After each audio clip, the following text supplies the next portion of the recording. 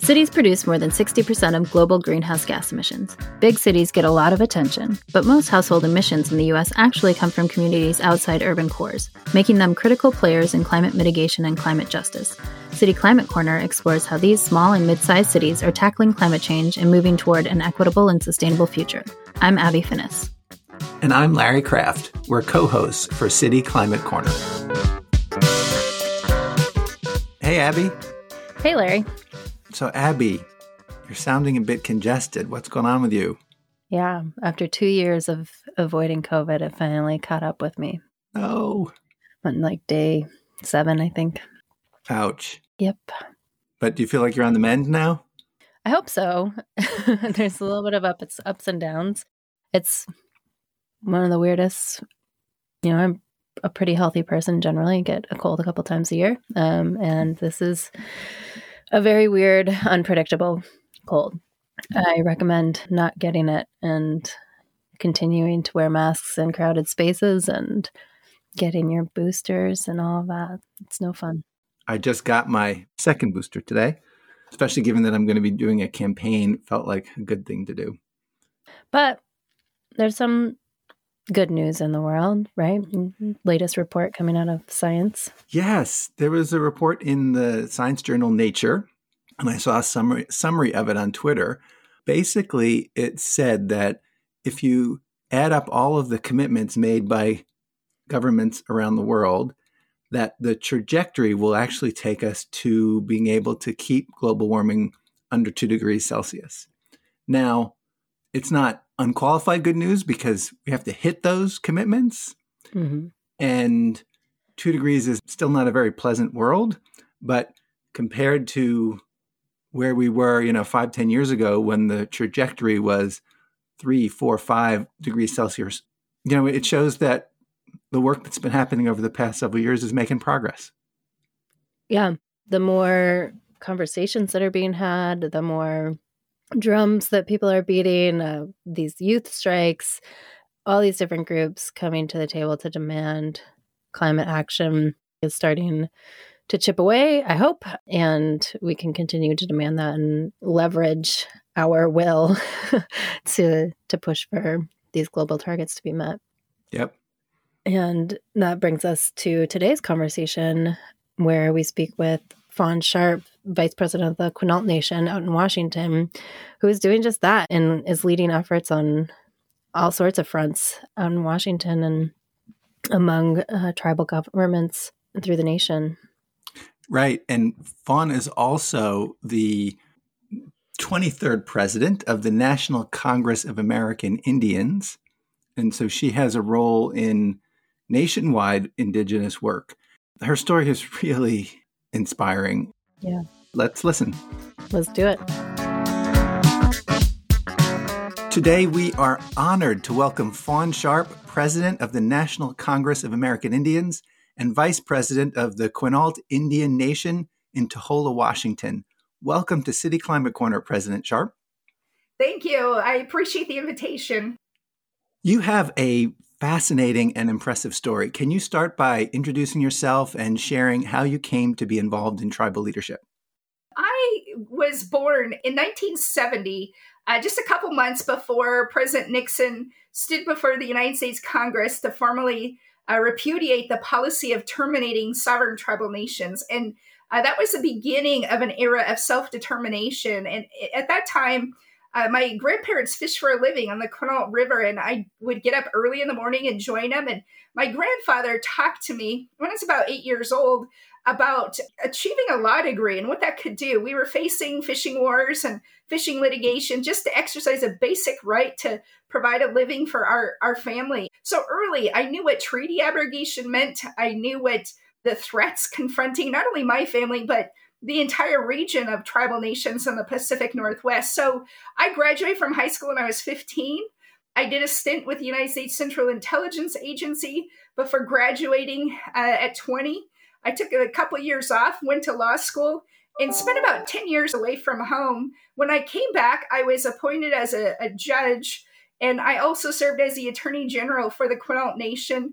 About 10 years into that career, our president announced her retirement, and some tribal elders talked to me about running for tribal office. And I'd never held political office at that point, and I was in my early 30s. And I thought, I've been trained to seek truth, justice, fairness, politics. It didn't quite reconcile with my personal concept, but a tribal elder put me aside and said, Fawn, you're not running to be a politician, you're running to be a leader, and a leader can bring those virtues to office. That was my entree into the life of politics, and I served 5 consecutive terms as president of my nation. I currently serve as vice president, entering my 17th year of elected office. I just knew from an early age, I was gifted. I had a purpose to serve not only the people at the Quinault Nation, but tribal nations across the country and indigenous peoples globally. I noticed within there was the stint at the CIA. Did you think from there you would be president of the Quinault Nation? I had no idea. My undergraduate degree was in criminal justice, and I was too young to enter the FBI. You had to be 21, but at the CIA, you just have to be 18. And I looked like I was about 12 years old, and I went through the top secret security clearance process. And I knew if I would have taken a couple of years off between undergrad and law school, I could get some experience, save some money. So that was my alternate plan with a stint with the CIA. That's wild. They could write a movie about that. We want to speak with you about your climate work, both within the Quinault Indian Nation and with the NCAI. I'd love to hear first some more background information on the Quinault Nation and the people who live there. The Quinault Nation is an absolutely beautiful part of the world. We occupy 31 miles of international border along the Pacific Ocean. That's exclusive to us on the Olympic Peninsula, the state of Washington. Very pristine. You could go that entire 31 miles and not see hardly any development. We also occupy an area near the rainforest here in the Pacific Northwest. So we have mountains, we have rivers, we have lakes, we have pristine beaches in the ocean, a lush rainforest. It's absolutely gorgeous. Our people are quite resilient and strong. Public life and politics, everybody grows up talking about it, whether at the dinner table or at the local mercantile.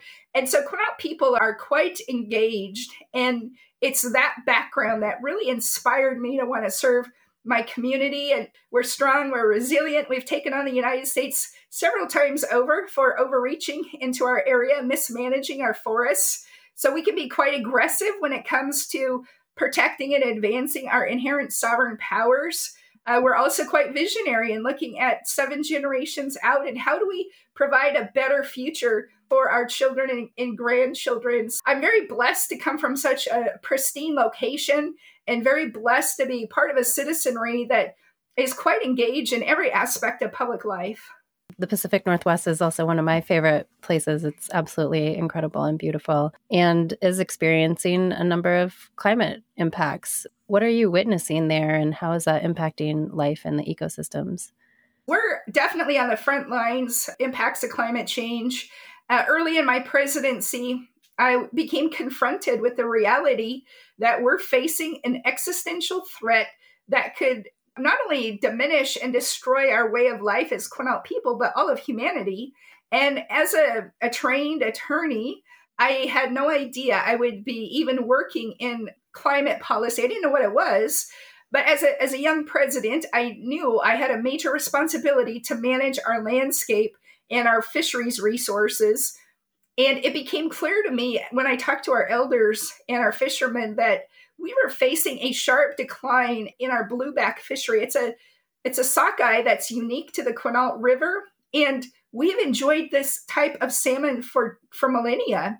As I began to try to figure out how was it we went from millions of sockeye in the 50s and 60s to the year I got elected only 3,000, and I learned about ocean acidification. I learned about the warming of the ocean temperature. I learned about melting glaciers in the Olympic National Park and took a helicopter flight thinking I was going to see the glacier that feeds the Quinault River, the Anderson Glacier. When we came over the ridge, I saw it completely disappeared. I was immediately confronted as a young first-year president back in 2007 about this thing called climate change. And I became increasingly frustrated. In those early years, I would raise climate change in government-to-government meetings locally nationally, regionally, with the state. And I would mention climate change, the room would get quiet, and then someone would change the subject. Back in those early years, it was hard to have a substantive conversation about climate change, but yet I knew what a significant threat it was for not only the Quinault Nation, but all of humanity. So back then, I began to engage internationally, and I participated in my first Conference of Parties, I think it was 2008 or 9, COP14. It was convened in Poznan, Poland. And that's when I began this long journey of doing international climate work. And it really was in response to understanding the magnitude of the crisis that the Quinault Nation was immediately facing. I had to declare multiple states of emergency due to sea level rise. We're having to move our 2 main villages to higher ground. Right now, we're under a state of emergency because the ocean is threatening to take out the only access road into our main village along US Highway 101. And so declaring multiple states of emergency, seeing the sharp decline of our fishery, just knowing that there was a major impact, I was early confronted with the existential threat of climate change in my first term as president. Wow. Relocation is so disruptive. Most communities, most cities don't have to go through that. What kind of community involvement effort goes into first telling people, hey, we're going to have to move everything? What's involved in that? It was quite a challenge politically to even work on something called climate change. In those early years of my presidency, people were raising economic issues, education issues, and then here's our president out traveling to Poland and talking about climate control. And so I really had to tie the work that I did across the country and around the world on climate change to our way of life, to our salmon. And once I was able to engage our citizenry around understanding the real impacts at home, it became a point where I could bring the whole community along in the conversation. And this last year, we saw a king tide that came right over the emergency berm, flooded our lower village, and it's becoming very real to our citizens now. It really has galvanized a sense of community. It's bittersweet. We're having to say goodbye to our traditional village, but we also have an opportunity to envision a village at higher ground. And what do we want that village to look like? And it's been a long process to manage it, both practically as well as politically has been a challenge, but ultimately guided by our basic principles, the things we value, the vision we have for a better tomorrow. And now our citizens hear climate change all the time, and they now know that the Quinault Nation was working on this long before it was a topic. I remember early in my presidency, during the first presidential debates, I was just waiting for someone to say the words climate change, and it never was a topic. And this last presidential election, we had actual debates on the subject matter, and it really was a challenge. But just going to our basic values and principles really galvanized our community. And then to bring our community along with the vision we have for the future has been very valuable as well. Yeah, you mentioned it was kind of bittersweet. And I think part of the sweet part is we can galvanize around this vision. And I was reading through some of the plans for the new village, and there's some really cool sustainability and climate resilience elements to that. Can you explain what some of those are? Even with our first building we constructed, is a generations building. It houses our elders where they convene for lunches, our early learning, our children. Part of that building is constructed out of cross laminate timber, and CLT is a way that you can build structures that are multi-storied without steel and concrete using cross laminate timber that sequesters carbon. It's stronger than steel. So we've incorporated some of those components. We have an energy park that we're working on that's going to incorporate other types of renewable energy. And we went to the state legislature after a failed citizen attempt in I-1631 to price carbon. But we also included in the Climate Commitment Act that ultimately passed the state legislature in Washington dollars to invest in these critically important opportunities, as well as ways that we can build a community that's sustainable and that's going to last for generations. Hey, we're taking a quick break to say if you like what you're hearing, please support us. You can do so by clicking the Support Us link on our website at cityclimatecorner.com, or you can go to our store and get some cool merch. This is a great segue. It's interesting how your concern and focus on well-being of your constituents of the tribal nation led you to action at the state level. Can you talk about how that connected to statewide initiatives? You mentioned the one, and I think you mentioned two in there. It became clear to us living in a state like Washington with governors like Christine Gregoire, who took on big tobacco and was able to hold them accountable, and Governor Jay Inslee, who ran a presidential campaign on climate change. With leadership like that in a state like Washington, we were not able to price carbon and hold the fossil fuel industry accountable. And it was also clear to us that the resources in the public treasury, whether in the state legislature or in Congress, are very limited. And they're not even close to meeting the scale of the climate crisis. In fact, the money that's been deployed this last year at historic levels to contend with climate change is only going to address the symptoms of climate change, the mega fires, the hurricanes, the tornadoes. And Quinelt knew a decade ago that these extreme weather events are going to intensify. They're going to become more frequent. And so it was clear to us, if we don't defend ourselves, nobody else is going to do it. We're not going to have the resources. We have to figure out and strategically find a way to price carbon to secure the necessary resources so we can move our village to higher ground, so we can work on our ecosystem and creating the right conditions for our salmon to not only come back, but to thrive in a way that we saw our salmon return to those historic levels.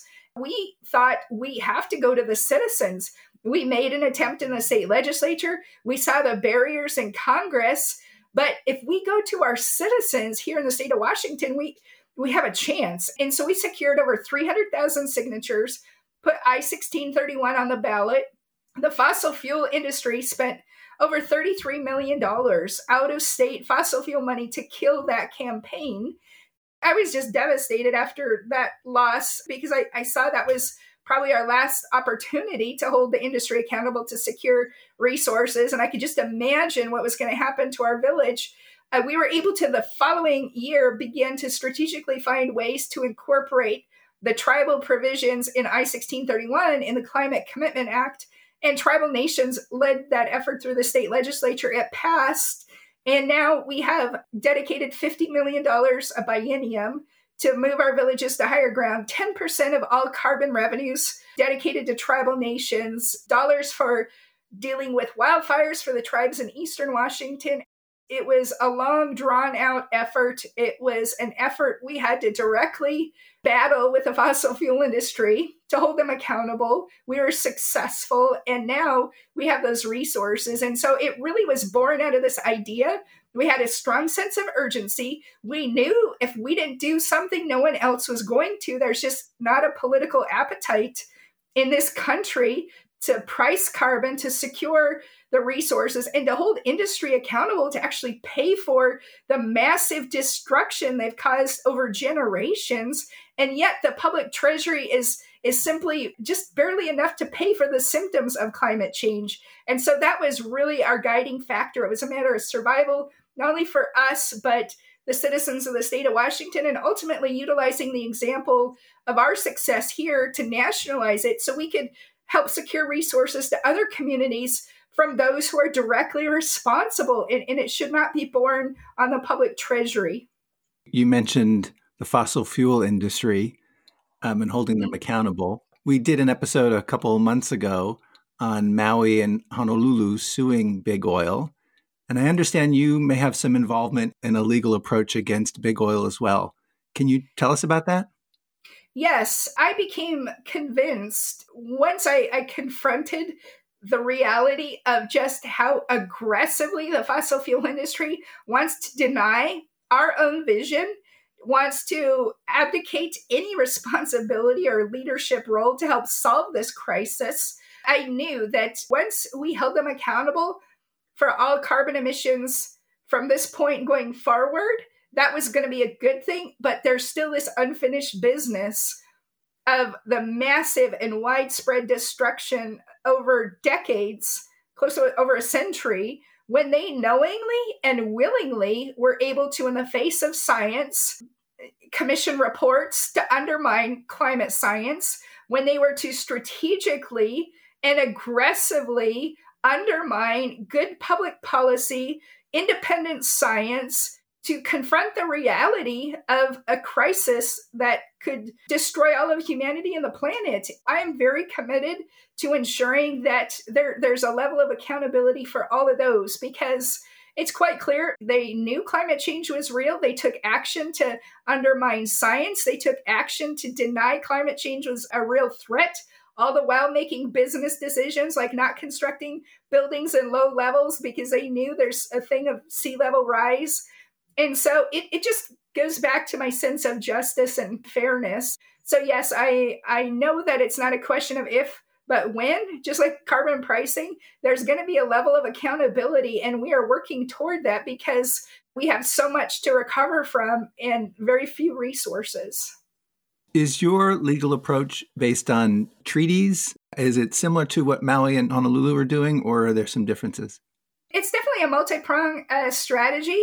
Treaties are the supreme law of the land. Treaties reserve certain rights to tribal nations that are guaranteed from the beginning of time to the end of time. We were called to places since time immemorial, and we intend to protect our resources and our natural landscape for future generations. And it's not only within our tribal communities. While we've relinquished millions of acres across the United States through treaty, we've never relinquished a spiritual connection we have to the entire landscape. And we value and we hold a lot of reverence to the spiritual connection we have with all things living, with the natural landscape. I could hear, just as I'm saying this, a tribal elder that had a significant influence in my life was Billy Frank Jr. And he always talked about the importance of advocating for our salmon resource. He said the salmon cannot get out of the river and march into a courtroom. The salmon cannot get out of the river and march the halls of Congress. We have to be that voice, because if we aren't advocating for them, nobody else will. We have that sense of responsibility and duty to ensure that the resources are protected for future generations. Our treaties, by design, maintain those values and those things that were gifted to us from our Creator, and we have a strong and fierce sense of responsibility to protect that which was gifted to us for future generations, and not just for our citizens, but all citizens. When I think about the fishing in Europe, for example, they do not have the type of resources we have here in the United States, and I would just hate to see any of our tributaries just be absolutely void of salmon. And I've made that public statement to our citizens. We may be that last generation to see a blueback salmon, maybe, if we choose to take no action. So a very strong sense of responsibility that this treaty secured something that was so precious to our ancestors. They looked out for us. We are the seventh generation since treaty time. It carries significant weight in a constitutional conflicts of law structure here in the United States, but it also carries a lot of weight for us as Native people, those things that our ancestors had the foresight to protect by treaty and to guarantee by treaty. It's a sacred moment in time that we're in, and we are fiercely dedicated to that. And that's definitely a significant part of any legal strategy to hold the fossil fuel industry accountable. So you are also the current president of the National Congress of American Indians. Can you tell us a bit about the mission and history of the NCAI? Yes, NCAI was founded in 1944. We represent the sovereign tribal nations of the United States. We're the oldest and the largest national Congress organization of tribal nations. And our main mission is to protect and secure and advance tribal sovereignty. We're also a voice of advocacy for our tribal nations. We have worked really hard during my term as president to ensure that the Congress was a tribal nation driven Congress of sovereign nations. And so we're taking on issues like the investigation of boarding schools, like climate change, like international policy, taxation. It's been a challenge leading so many tribes during a pandemic, during I call them multiple apocalyptic challenges, a global pandemic, climate change. But I do know that we are fiercely dedicated to ensuring we not only confront these challenges, but we emerge stronger.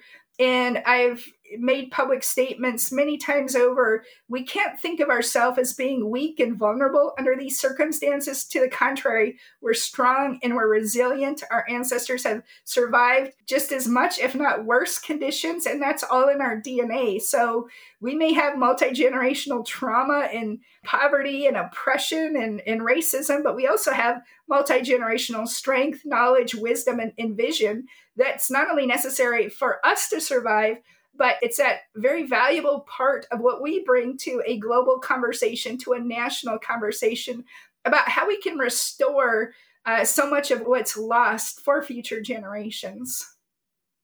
And focusing in on the climate portion of that, the NCAI has established a climate action task force. Yes.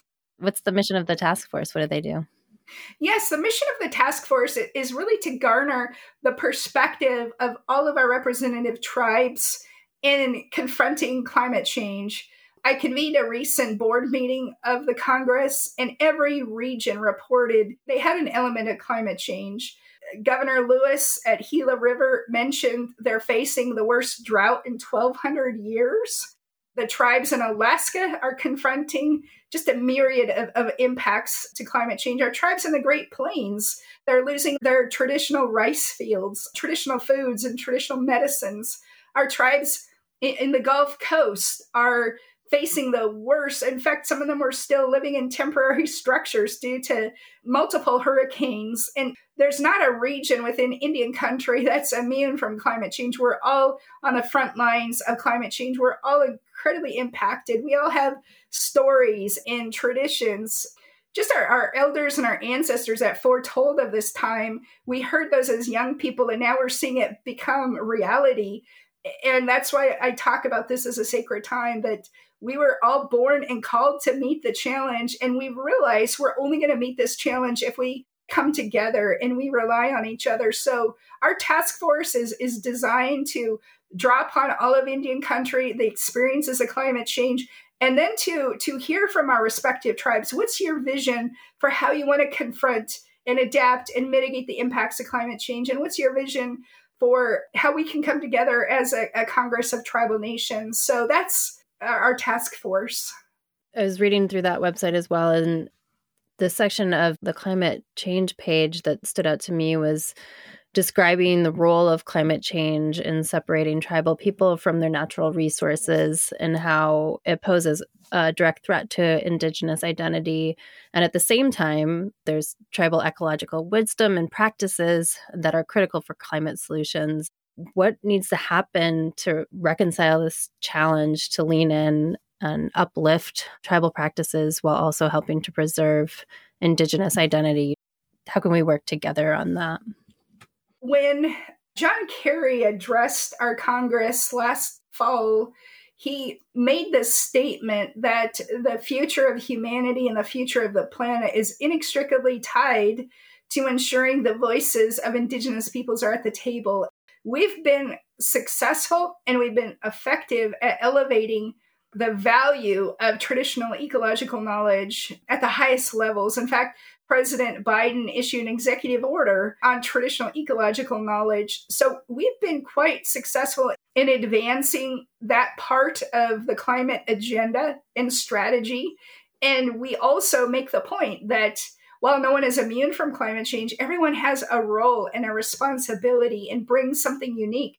That body of knowledge and that brain trust that's necessary to confront the existential crisis of climate change, only we can bring that to the table. And so knowing that, we have a responsibility, and we've advocated for that with federal agencies, with the White House, with members of Congress, with the Select Committee on the Climate Crisis. And every time we're able to advocate our position and educate, we're strengthening that relationship between sovereign tribal nations and the United States so that we can work together on this issue, not only domestically, but in partnership internationally to support the leadership role of the United States as we have for generations. And so I'm really excited about that other part of our work as it relates to our relationship with the United States to work on climate policy, both as a matter of domestic policy, but also foreign policy. And we saw that play out in Scotland at COP26. And it was quite exciting to have worked on this for so long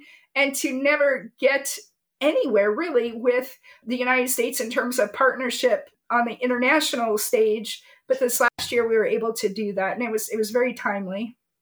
I resonate with so much of what you've said and am just inspired by listening to you in this conversation. Do you have advice for others that are listening, be they in tribal nations or other communities? Just as you asked the question, I immediately thought about the responsibility we have to engage young people and that next generation. I can't emphasize that enough. We platformed our youth commission at the National Congress of American Indians. I generally provide a State of Indian Nations address in January, February. And this year was the first time we provided an opportunity for our young people to provide a State of Indian Nations from their perspective. The top issue that they identified was the mental health crisis and youth suicide among Natives. The second issue was climate change. They are keenly aware of it, as I think a lot of young people across the world. And quite frankly, the work that we do now is going to be implemented and executed by that next generation. And we must have a seamless transition of leadership because this is a multi-generational challenge. And a 15-year-old today with a decade of experience is going to be a 25-year-old who's going to be prepared and ready to confront the existential threat of climate change. I think there's tremendous power and energy and vision within our young people. And we have a responsibility to create multiple points of entry to give them voice, to give them a place to learn and guide them through that next generation of leadership. We cannot afford to not bring them along in this conversation. Okay. What she said. I so agree with you. Fawn, thank you so much. This has been a fantastic conversation. We really appreciate your time. Yeah, thanks so much, Fawn. Wow, what a really inspiring and great conversation. What did you think? Oh, gosh, I think I could talk for a whole episode about things, but we'll try to narrow it down a bit. I really resonated with when she said, look, I didn't start out as a climate-focused individual, but as a result of the impact she was seeing to her nation and their way of life, that it just became obvious that one had to do that. And the thing that jumps out to me is the salmon numbers, where it was millions not that long ago, and now 3,000. That's just mind-boggling. Yeah, and I just think about when there's that relationship with the natural world and you're tied more closely to it and you're seeing the depletion of salmon, you're seeing the glaciers disappear, you're seeing the tides come in stronger and encroaching more.